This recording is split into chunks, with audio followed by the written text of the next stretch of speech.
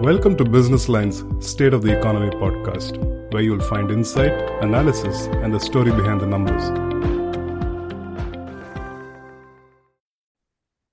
Hello and welcome to a new episode of the Business Line State of the Economy podcast. Today we have with us Mr. Vijayanand Samudrala, the president of Amara Raja Advanced Cell Technologies, which is one of the leading companies in the electric vehicle battery manufacturing space in the country.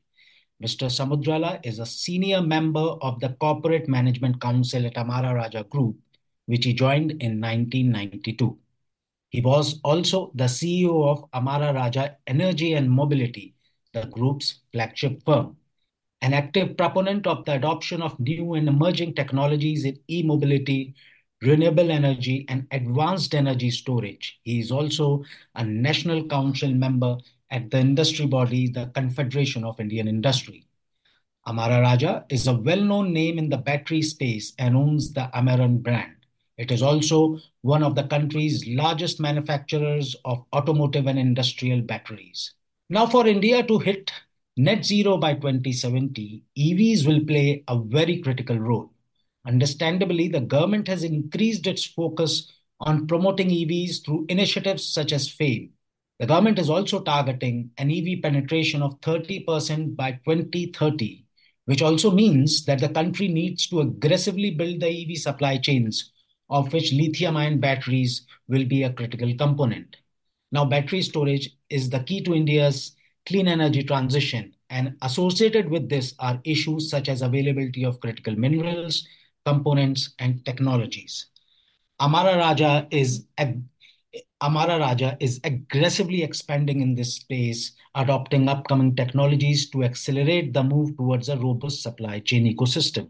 In line with this, it is setting up a giga factory spread across 265 acres in Divitpalli, Hyderabad, with a capacity of 16 gigawatt hours. Today, Mr. Samudrala will take us through an in-depth journey on the growth of the battery ecosystem in the country.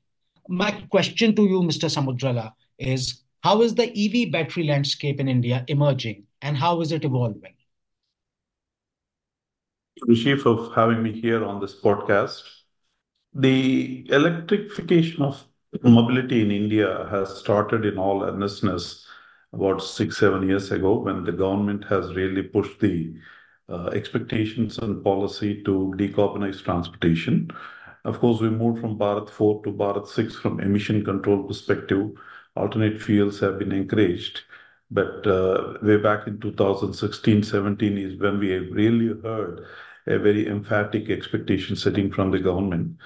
But the real traction picked up post-COVID. There have been attempts before that, but in terms of the growth in number of electric vehicles produced and sold in this country, the real traction actually has picked up post-COVID. But you see that it's happening more in certain segments of the vehicles and not across the board. Two-wheelers and three-wheelers are the ones that are ramping up in terms of adoption of electrification in the mobility sector, whereas the passenger vehicles and the commercial vehicle segment, including buses and trucks, it's happening in a relatively slow manner. Now, we are at the very beginning of the whole growth curve, so I don't think what happened in the last 3, 4 years is an indication of what's likely to happen over the next, say, 6 years or 10 years period. We at Amara Raja look at this transition to electric mobility in two distinct phases. Phase one is where we are going through right now, where aggressive adoption is happening on the two-wheelers and three-wheelers, because the use case and the total cost of ownership has been fairly well established in some of the two-wheeler and three-wheeler mobility applications, and that tribe is only going up. This will continue, bringing it to what we consider as perhaps a tipping point of adoption over the next 3 to 5 year period. Then we will see the adoption of electric mobility in the passenger vehicle segment picking up. Right now, it's constrained on various factors, which we can dwell deeper later. But as we see more and more action happening in this field, strong chain getting established, the total cost of ownership becoming more favorable for passenger vehicles, the adoption rate there might also go up. But that's likely to happen perhaps a little later during this period. That That's where we're positive about it. It's a huge opportunity, and the stakeholders like us see this as a critical juncture where we need to put our resources behind and be prepared for the growth that's expected in the sector. So, as you were explaining that the first talk about it happened in 2016-17, but it's the ecosystem really picked up post-COVID. With respect to the acceleration in government's intent and government's efforts towards this, if you could break down the policy thrust that the government has given to EVs for our listeners, and how has it helped providing more momentum to the sector? We refer to the net zero path that India will have to take to reach there by 2070. We would consider that there are three critical pillars of energy transition as part of net zero, because energy is at the core of net zero. And those three pillars are: one, grid decarbonization. Government has taken very strong measures in the space. We've seen significant and appreciable acceleration in renewable energy deployment in the country. Right now, the target is to get to 500 gigawatts of renewable energy, which would mean the country will have to add about 40, 50 gigawatts of renewable energy as we go forward on an annual basis. The second pillar is industrial decarbonization. And here, hydrogen is going to play a very key role. And rightfully so, the government has set a vision that we should have a target of 5 million metric tons of green hydrogen production annually. But I know our focus is about transportation, and hence the third pillar is transport decarbonization. And this is where there are multiple uncertainties, say 5, 7 years ago. One is about technology uncertainty. The second is about the government policy uncertainty. And of course, the third is about the demand uncertainty. So if you were to focus on the government policy, there have been many measures that the government has taken while it started setting up expectations on the industry players and stakeholders. But there have been some very definitive policy initiatives that the government took. For example, the FAME 2 has been fairly successful. 10,000 crore budgetary allocation is made. FAME 2 is coming to an end by end of March. The utilization of the budget is fairly healthy, not uniform across target segments, but fairly healthy. And a lot of two-wheeler growth is related to the FAME subsidies. Then there is this ACC PLI, the production linked incentive for advanced cell chemistry product, that's been announced, and almost 18,100 crores of budgetary allocation was made. The primary objective of the government here is to build cell manufacturing ecosystem domestically, because even today most of the cells, or all of the cells that go into e-mobility application in India, are imported.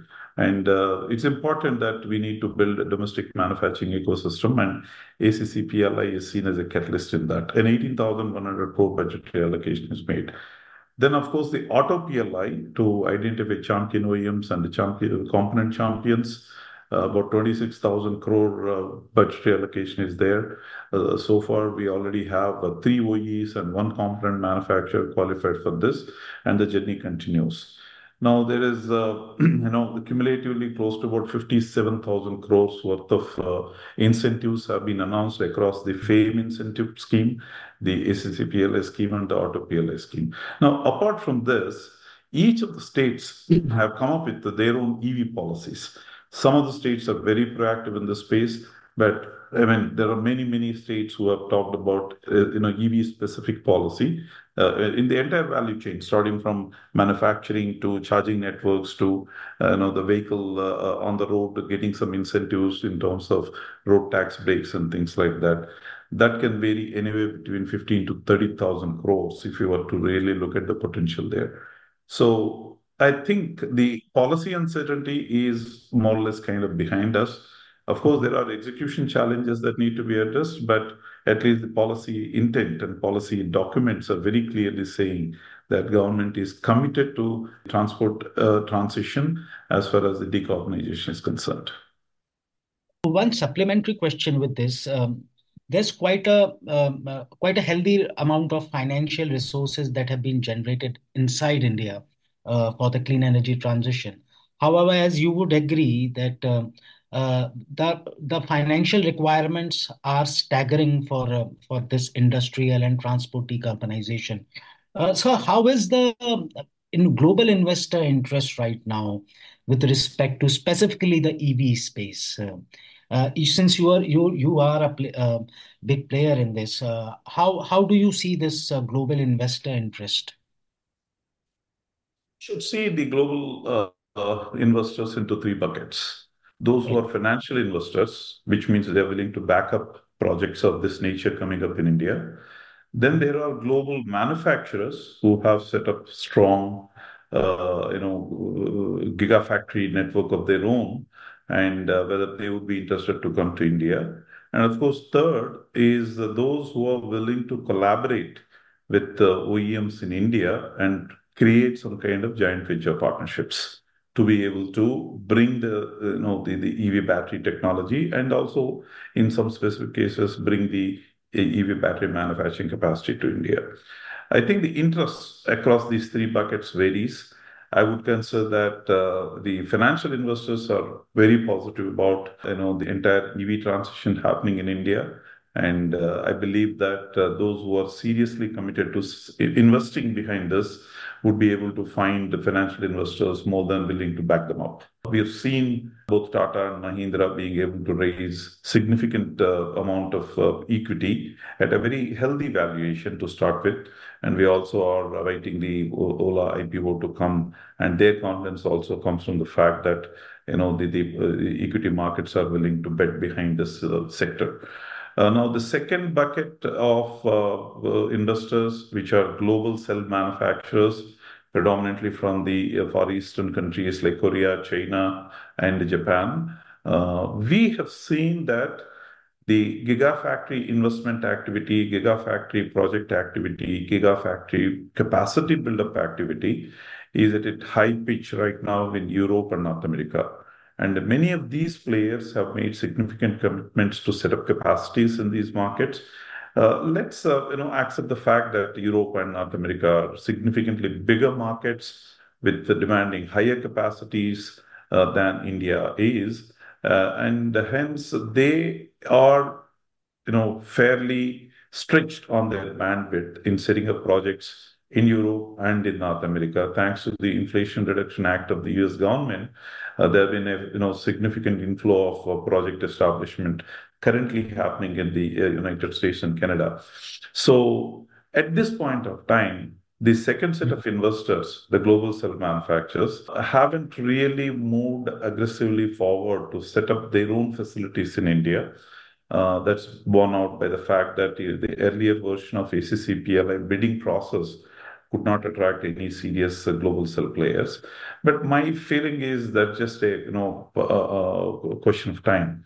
Once they establish their capacities in Europe or North America, once the Indian market gains momentum from where it is right now in terms of the demand trajectory, I don't think the global cell manufacturers can continue to ignore India.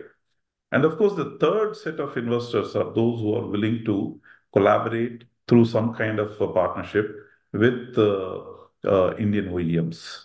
While there is nothing that's been publicly announced, we already had a recent news item that talked about Mahindra securing their powertrain requirements in general, but specifically the battery cell requirements through the VW arrangement, which means Indian OEMs are looking for strategic supply chain relationships, and some of those supply chain relationships could even, translate into partnerships that would lead to setting up gigafactories in India.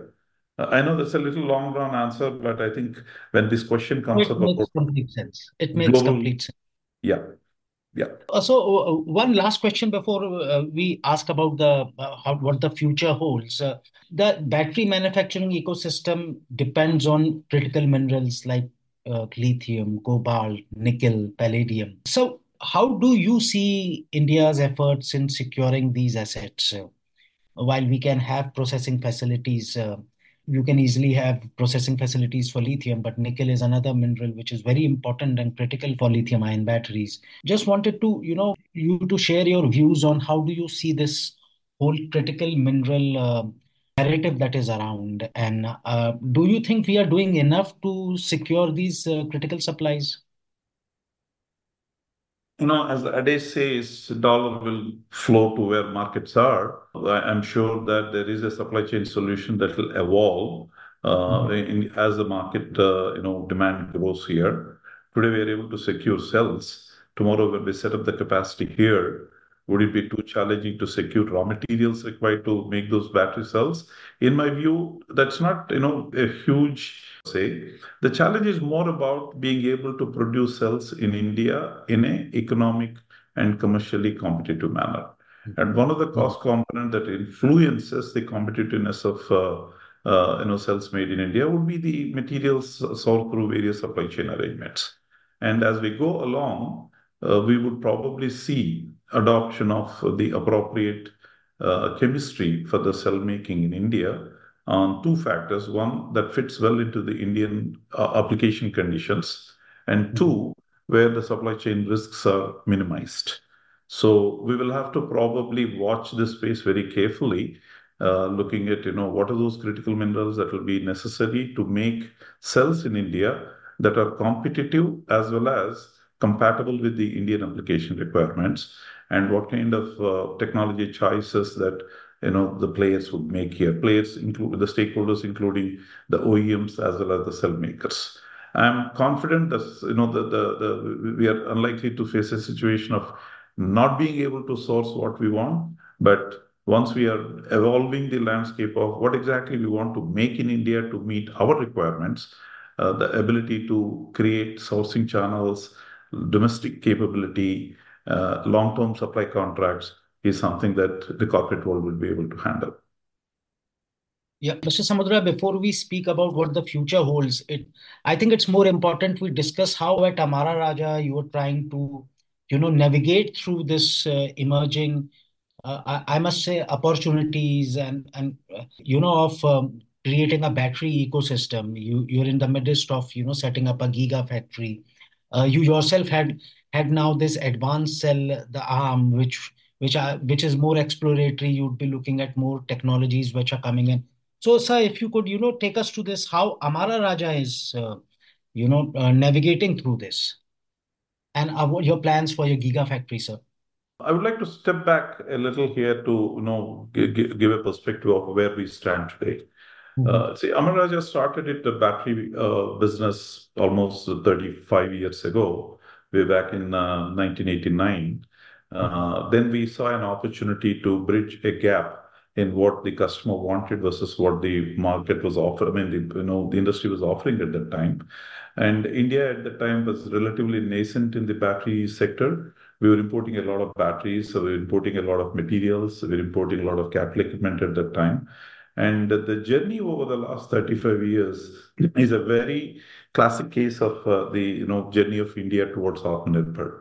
Today, as a snapshot view of 2024, the lead acid battery industry, where we are by revenue, the second largest player, and by our market position in many sectors, industry leader.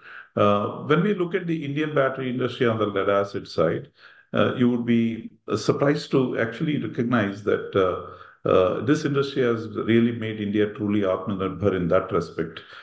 We are actually a net exporter of batteries today from where we started being a significant importer of batteries. We have globally competitive and global scale manufacturing facilities. The manufacturing process technology is contemporary to what's being done in very mature markets like China, Europe, and North America. Our products that are developed and offered to the customers here meet a lot more demanding needs of the customers here, and hence, Amara Raja itself is able to export to 50 different countries. And the markets that we export outside India, the Amara Raja product, the Amaron branded products are sold at a premium there. Now, the reason I'm saying that is Amara Raja over the period participated in this evolution of the industry, where India was able to build the capabilities and strengths required to become very, very self-sufficient. But then, from a corporate perspective, we realized that there is a need for us to recalibrate our strategy from a product manufacturer into providing solutions and products to emerging opportunities. So that's why, middle of last year, We have renamed our company as Amara Raja Energy and Mobility Limited, from Amara Raja Batteries Limited, because we believe that both energy and the mobility sector would require a lot of energy storage technology solutions. So, as part of that, we are going beyond lead acid capability into advanced cell chemistry capabilities. Of course, today lithium takes the center stage.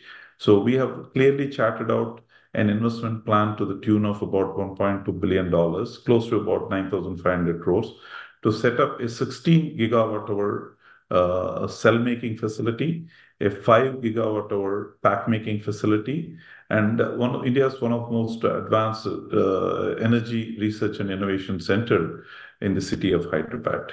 That's the current roadmap that we have. We believe by 2030 we would be able to achieve all these milestones, both in the terms of capacity and the technology capability. But then I think that would be only some part of the journey, because a much more exciting future lays ahead of us.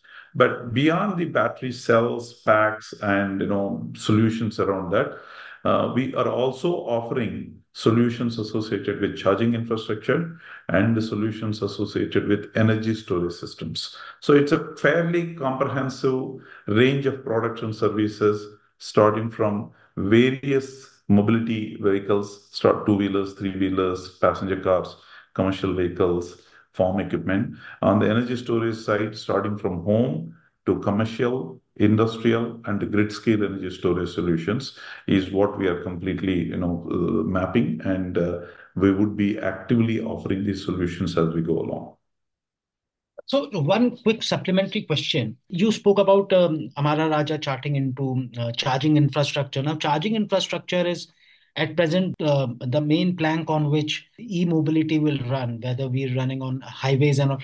So how do you see the growth here on charging infrastructure? Because there are a couple of challenges. Grid stability is also a challenge there. I think, the classic case of a chicken and egg is what's being referred to by many people. Yeah. People who are considering buying a vehicle says, do I have enough charging infrastructure?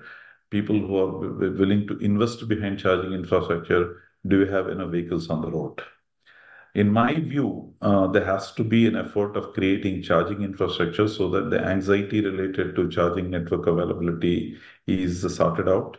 It would mean putting money upfront and then waiting for the demand to go up. Technically, it's not a challenge. I know grid stability is being talked about, but there are technology solutions available to address that. Thankfully for India, a large portion of our mobility needs are met by light electric vehicles or light vehicles, whether it is ICE or electric light vehicles. So the charging light vehicles doesn't put as much stress on the grid at a single point of time. It's not like a Tesla supercharger of 350 kilowatt. What we need is more like sub 10 kilowatt chargers, but lots of them at your home, at your office, at shopping malls. So that's what we need. Much more spread out, small sized chargers to take care of the light electric vehicles. There are clear solutions as part of that. In fact, we are having a product range that addresses this light electric vehicle mobility chargers, which are portable, which are all weather resistant, and much easy to just plug into any electric AC socket that you have. You should be able to take care of two-wheeler and three-wheeler charging. So in my view, charging infrastructure development is not a technologically challenging issue. Yes, it's we need upfront investments to build the infrastructure, and I'm sure there are enough entrepreneurship in the country, including the government support, build the charging infrastructure faster than the demand arises.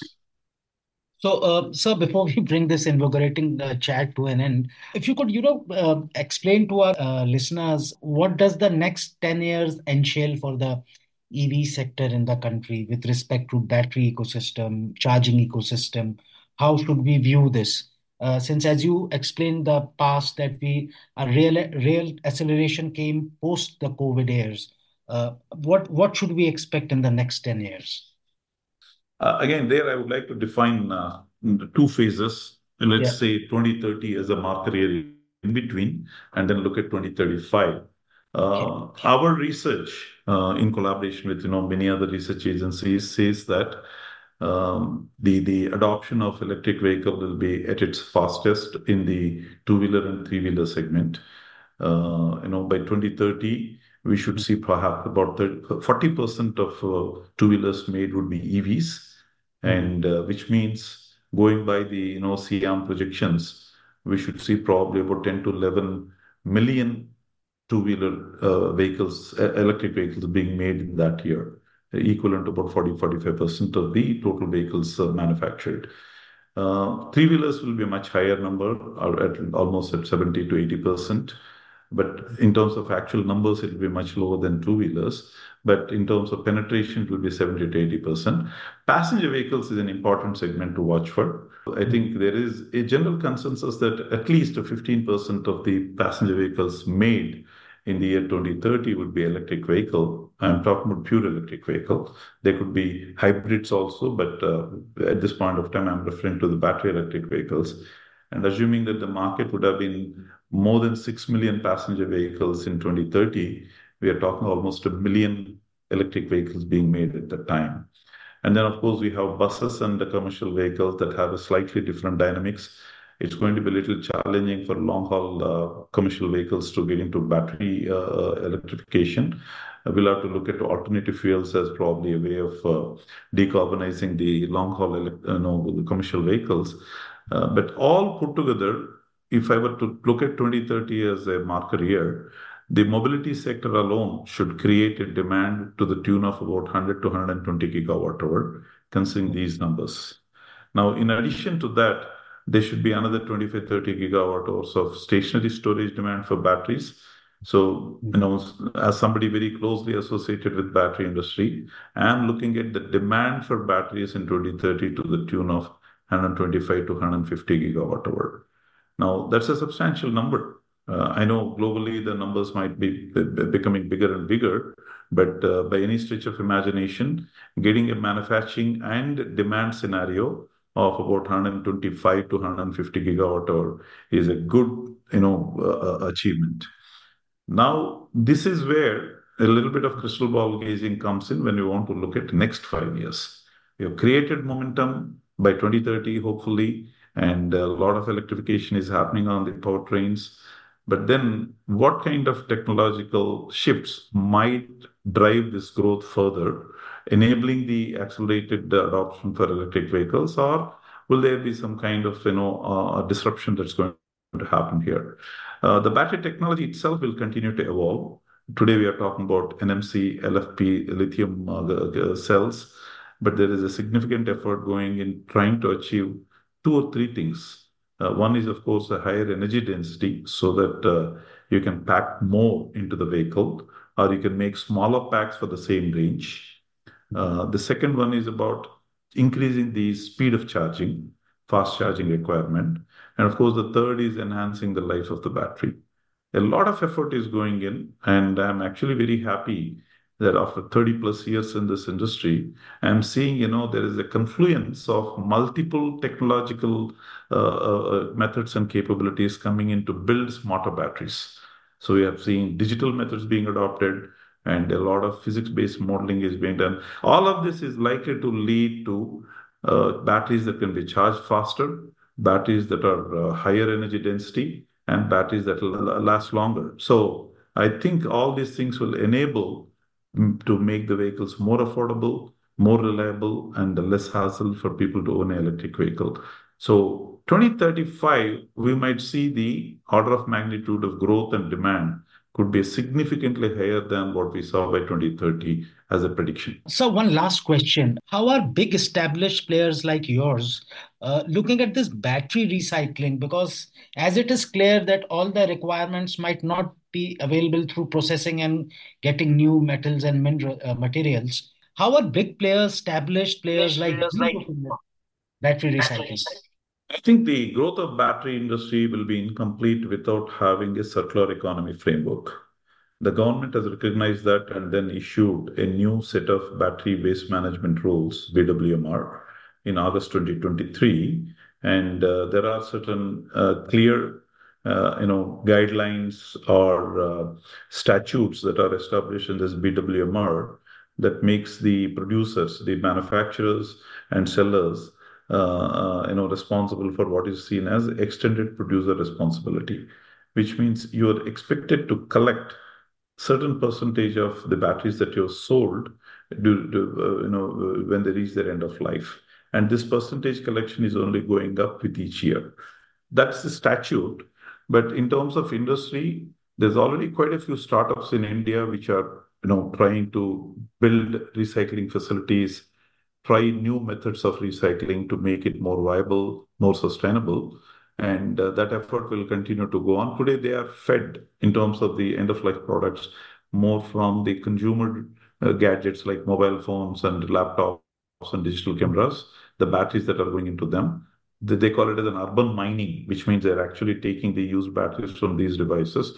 But that's not enough when the demand for new batteries goes up. And we'll have to see that the circular economy framework is very effective.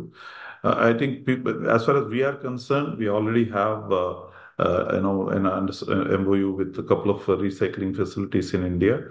So whatever process scrap or manufacturing wastage that we generate and any of the field return batteries that we get from our customer, we give it to these people under a contract. They recycle them. In recycling, there are two stages. There is something that you generate as black mass, which is the phase one. And then there is a refining that you do using black mass to get to battery grade materials out of that. The phase one is relatively established and easy. In India, it's possible today to create black mass. But phase two, where you're refining the black mass to get battery grade materials, is where technology becomes a little bit more complex. But very, very confident that as the new battery manufacturing system evolves, the recycling ecosystem also will evolve equally well. And hence, India should be aiming for a true circular economy framework here. Thank you so much, Mr. Samudrala. Putting over 3 decades of experience within 30 minutes is quite a feat. Thank you so much, sir. I'm pretty sure our listeners will come out really educated out of it. Thank you so much for your time and your patience. Have Pleasure talking to you, Rishi. Thank you so much for getting me here.